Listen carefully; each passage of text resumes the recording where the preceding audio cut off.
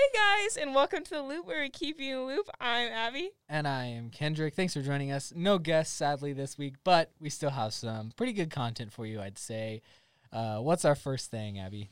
Well, as the race to see who will be the next U.S. president goes on, as it will for a while, we have another election update for you. The big event of the week was the New Hampshire caucus. Yes, New Hampshire caucus. Bernie, of course, coming out on top, as expected, the Vermont senator. We knew that after the Iowa caucus ordeal with the delayed results and everything, that we could probably expect another close race between both Pete Buttigieg and Bernie Sanders, and we did see that again. Not a very significant gap between them. Very surprised at how well those two candidates are actually doing in this early primary process. Not a lot to say after that, though, guys. Yeah, that's what's going on. Pete doing so well has surprised actually a lot of more, I guess, left-leaning candidates, because he seems to be right up there with Bernie on a lot of policies and stuff. Yeah. Some other kind of drama related to that, though, is so obviously, in case you guys, I'm sure you guys got some updates after our podcast, but the Iowa caucus was a bit of a mess. And so actually the Iowa Democratic Party chairman, Troy Price, resigned shortly after the fiasco, which makes a little sense. He said, obviously, that was a little embarrassing and that might be best for him to show and for them to make some changes down the road. Yeah, so hopefully in the future we'll have a better process for those candidates that are still kind of, there was rumors about, Sanders calling for a recount and that kind of thing, but I feel like everybody's just going to move on and cut their losses, I guess. Yeah, New Hampshire went smoothly, so. It did, yeah, for sure. But moving on from that, because I know you guys are tired of hearing all this election stuff, 2020 primaries. Abby, what's up with some bonsai trees in Washington, D.C.? Yeah, so speaking of some other D.C. news. So recently this week, apparently 2 bonsai trees were reported stolen from the Pacific Bonsai Museum in D.C., which there was a few different weird things about it. First of all, didn't know that bonsai tree museums were a thing, but apparently it's quite competitive. Their website says this is one of 2 bonsai museums in the U.S., so it's hot commodities. And so these guys came in and stole these bonsai trees and then returned them within a couple days. So they really just borrowed the bonsai. Yeah, it's not stealing if you take it back, right? Yeah, so they just, but apparently they're worth thousands of dollars. Yeah, but they've got them back. And when I hear bonsai tree, my mind immediately goes to Karate Kid. Oh, yeah. Yeah. So, in case you guys don't know what a bonsai tree is, they're usually the cute, small, kind of twiggy ones that they always show them, snipping. Snipping? Yeah. You know what I'm talking about? They always, try shaping them and stuff. Yeah. I've always, wanted one, but where would you get one in the middle of the United States? Yeah. I guess you got to go to the museum and borrow it for a while. Exactly. That's you their can just take. borrow one for whenever you need it, apparently. Yeah, but, that was in D.C. I'm depressed because I was in D.C. and didn't hear about this museum, so. Missed out. Of course, next time I get to D.C. But moving on to some more news for you guys. Of course, this coronavirus issue is still hard-hitting, big issue internationally between, just all the infections that have happened. There's some confirmed cases in the U.S., not enough to be super alarming, but enough to pay attention to. The latest update with that, Abby has the Times, what they have reported, correct? Yeah, so nothing seems more accurate than this headline that reads, "Coronavirus cases seem to be leveling off." Not anymore. Yeah, so it started to look a little better there for a little bit, but not the case. Psych. Actually, they had the biggest day-to-day change reported so far. So over one night, they recorded over 14,000 new cases just from the one Chinese province. That is one of the Chinese provinces. That is an alarming statistic, not only because it raised by so much, but because there's that many people that are getting affected in one day. Because I don't know how it would spread that fast. You know what I mean? How is that even possible? Even more so, how does it vary so much? They said, some nights it just seems to be going crazy, and other nights it's like, oh, taking a little break from the spread. I don't know. And did you hear about that doctor that was supposedly this doctor knew about this virus, that it was a more severe strand of what they were looking at than everybody else thought, and he was basically silenced and told not to announce this because, when when you're in a government like China's government, there's issues that come with, spread or letting that information out. And so he ended up actually dying not long after that too, correct? That doctor, yeah, he died in really sketchy situation over there, guys. I don't advise traveling. Traveling to Asia anytime soon. Yeah, but it's kind of spreading everywhere, so probably don't. Traveling overall kind of seems a little sketchy right now. Wash your hands. Make sure you're taking regular precautions, being a healthy person. Yeah, try that. That kind of thing. So that's been kind of the big news internationally right now. It's getting everybody a little scared.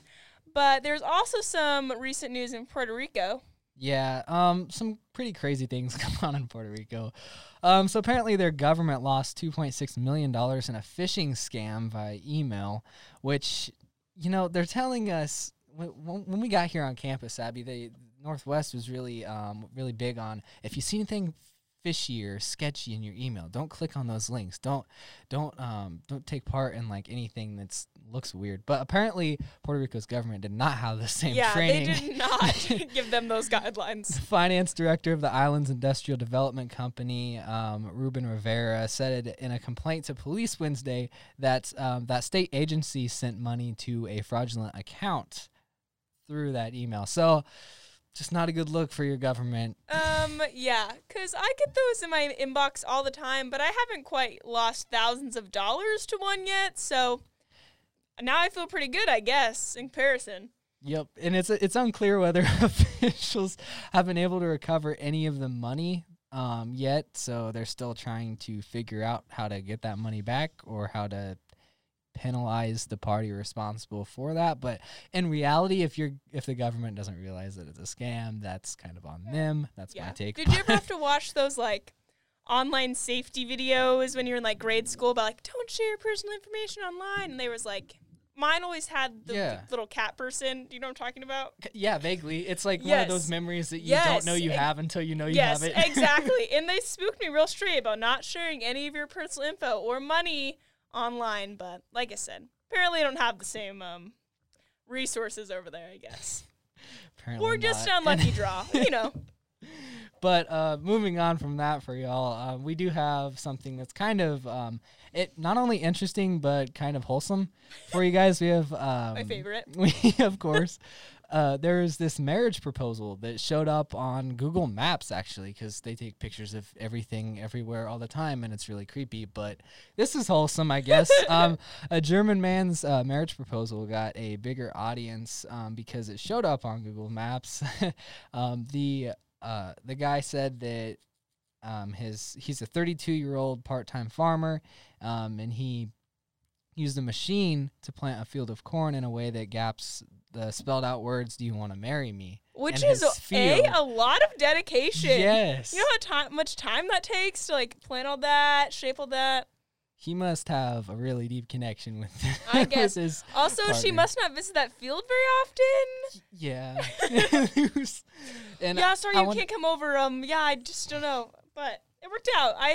I guess I assume she said yes to this marriage proposal. Oh, for sure, yes. Okay, cool. Yep. He told the department that kind of oversaw this that he hadn't intended or expected the image to appear on the Google Maps, but that his aunt in Canada pointed it out to him, which is wild. Yeah. So, yeah, hopefully it was on Google Maps after that. Yeah, it could have ruined the whole surprise. Also, yeah, would have been a lot sadder if she had said no and then it was forever going to live on via Google Maps. Yeah. So, glad it all worked out, kind of, for everyone. And it says here that Schwartz is his name, his last name anyway, that Schwartz and his fiancée plan to marry in June. So, happy ending to a wild story for you guys. So, yeah, congratulations to them. So, kind of moving on from happy to, like, some why is this occurring kind of news. We have a local issue with our water here in Maryville, don't we, Abby? Oh, yeah. It's a hot topic. It's a hot topic. We covered it a lot in the Northwest Missourian this week, last week, and there will be another story on it the following week. So, and those of you that are listening to this podcast may be confused by that timing, but this week of February 13th. But Kendrick's been following this story for a while. Yes, I have, for sure. In the beginning, basically Mazingo Lake here in the Maryville area, our water source for the municipality, if I said that right. That's a hard word, but yeah, the lake had a algae bloom, a blue-green algae bloom, which can pose like potential harmful bacteria, but that harmful bacteria wasn't technically detected in this area. So, but the chance of your water being toxic is not what you want to hear. Definitely not. And a large part of that is agricultural runoff. And recently, Donald Trump, our great president, signed a, deregulated agricultural runoff and kind of made it easier for farmers. Paying the price, I guess. And it wasn't completely, Trump's fault for all this happening, but he definitely made it easier. Locally, we can't really blame Trump for our water tasting off. People have been complaining about that for way longer, probably than he's even been president. So for sure, and that was just one component of part of what I was covering. It's just it's harder for municipalities to make laws whenever that regulation isn't regulated anymore.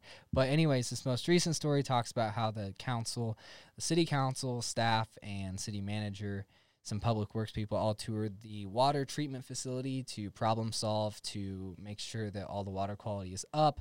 Apparently everything is in Missouri Department of Natural Resources standards, and as well as the EPA standards for filtration and that kind of thing. So going forward, they just are trying to plan for things to be less sketchy, I guess. The water, like the odor and the coloration, is sometimes what people in this area, the citizens of the town, complain about.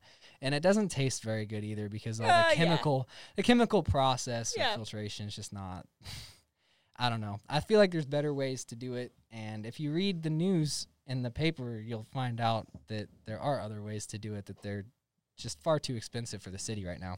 Yeah. So high hopes. I guess little sacrifices, Yeah, maybe not in the future. Drinking water from the tap. But get a Brita filter or whatever filter. It doesn't have to be Brita. Yeah.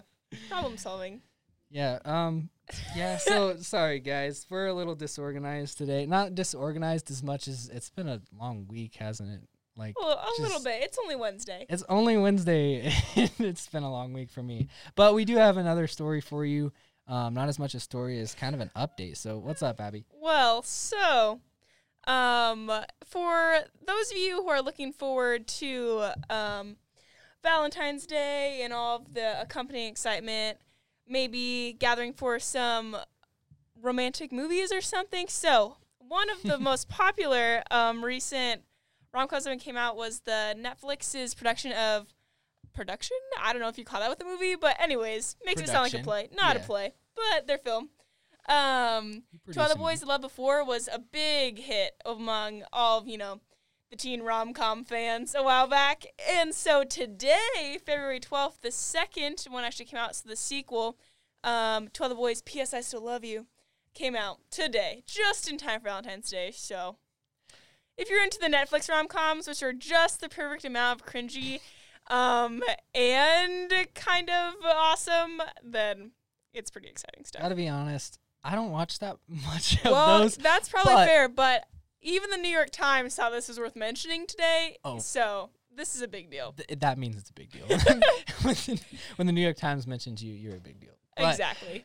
But, I feel like I see a lot of those pop up in popular, how Netflix has suggestions and stuff, like popular on Netflix. I feel like I see a lot of them and I'm just like, this ain't my cup of tea. But for all of you out there, for all our listeners that are kind of romantic cheesy types, for Valentine's, that's what Valentine's Day is all about. I'm spending Valentine's Day with my one true love, journalism, and covering an event this week, so Abby.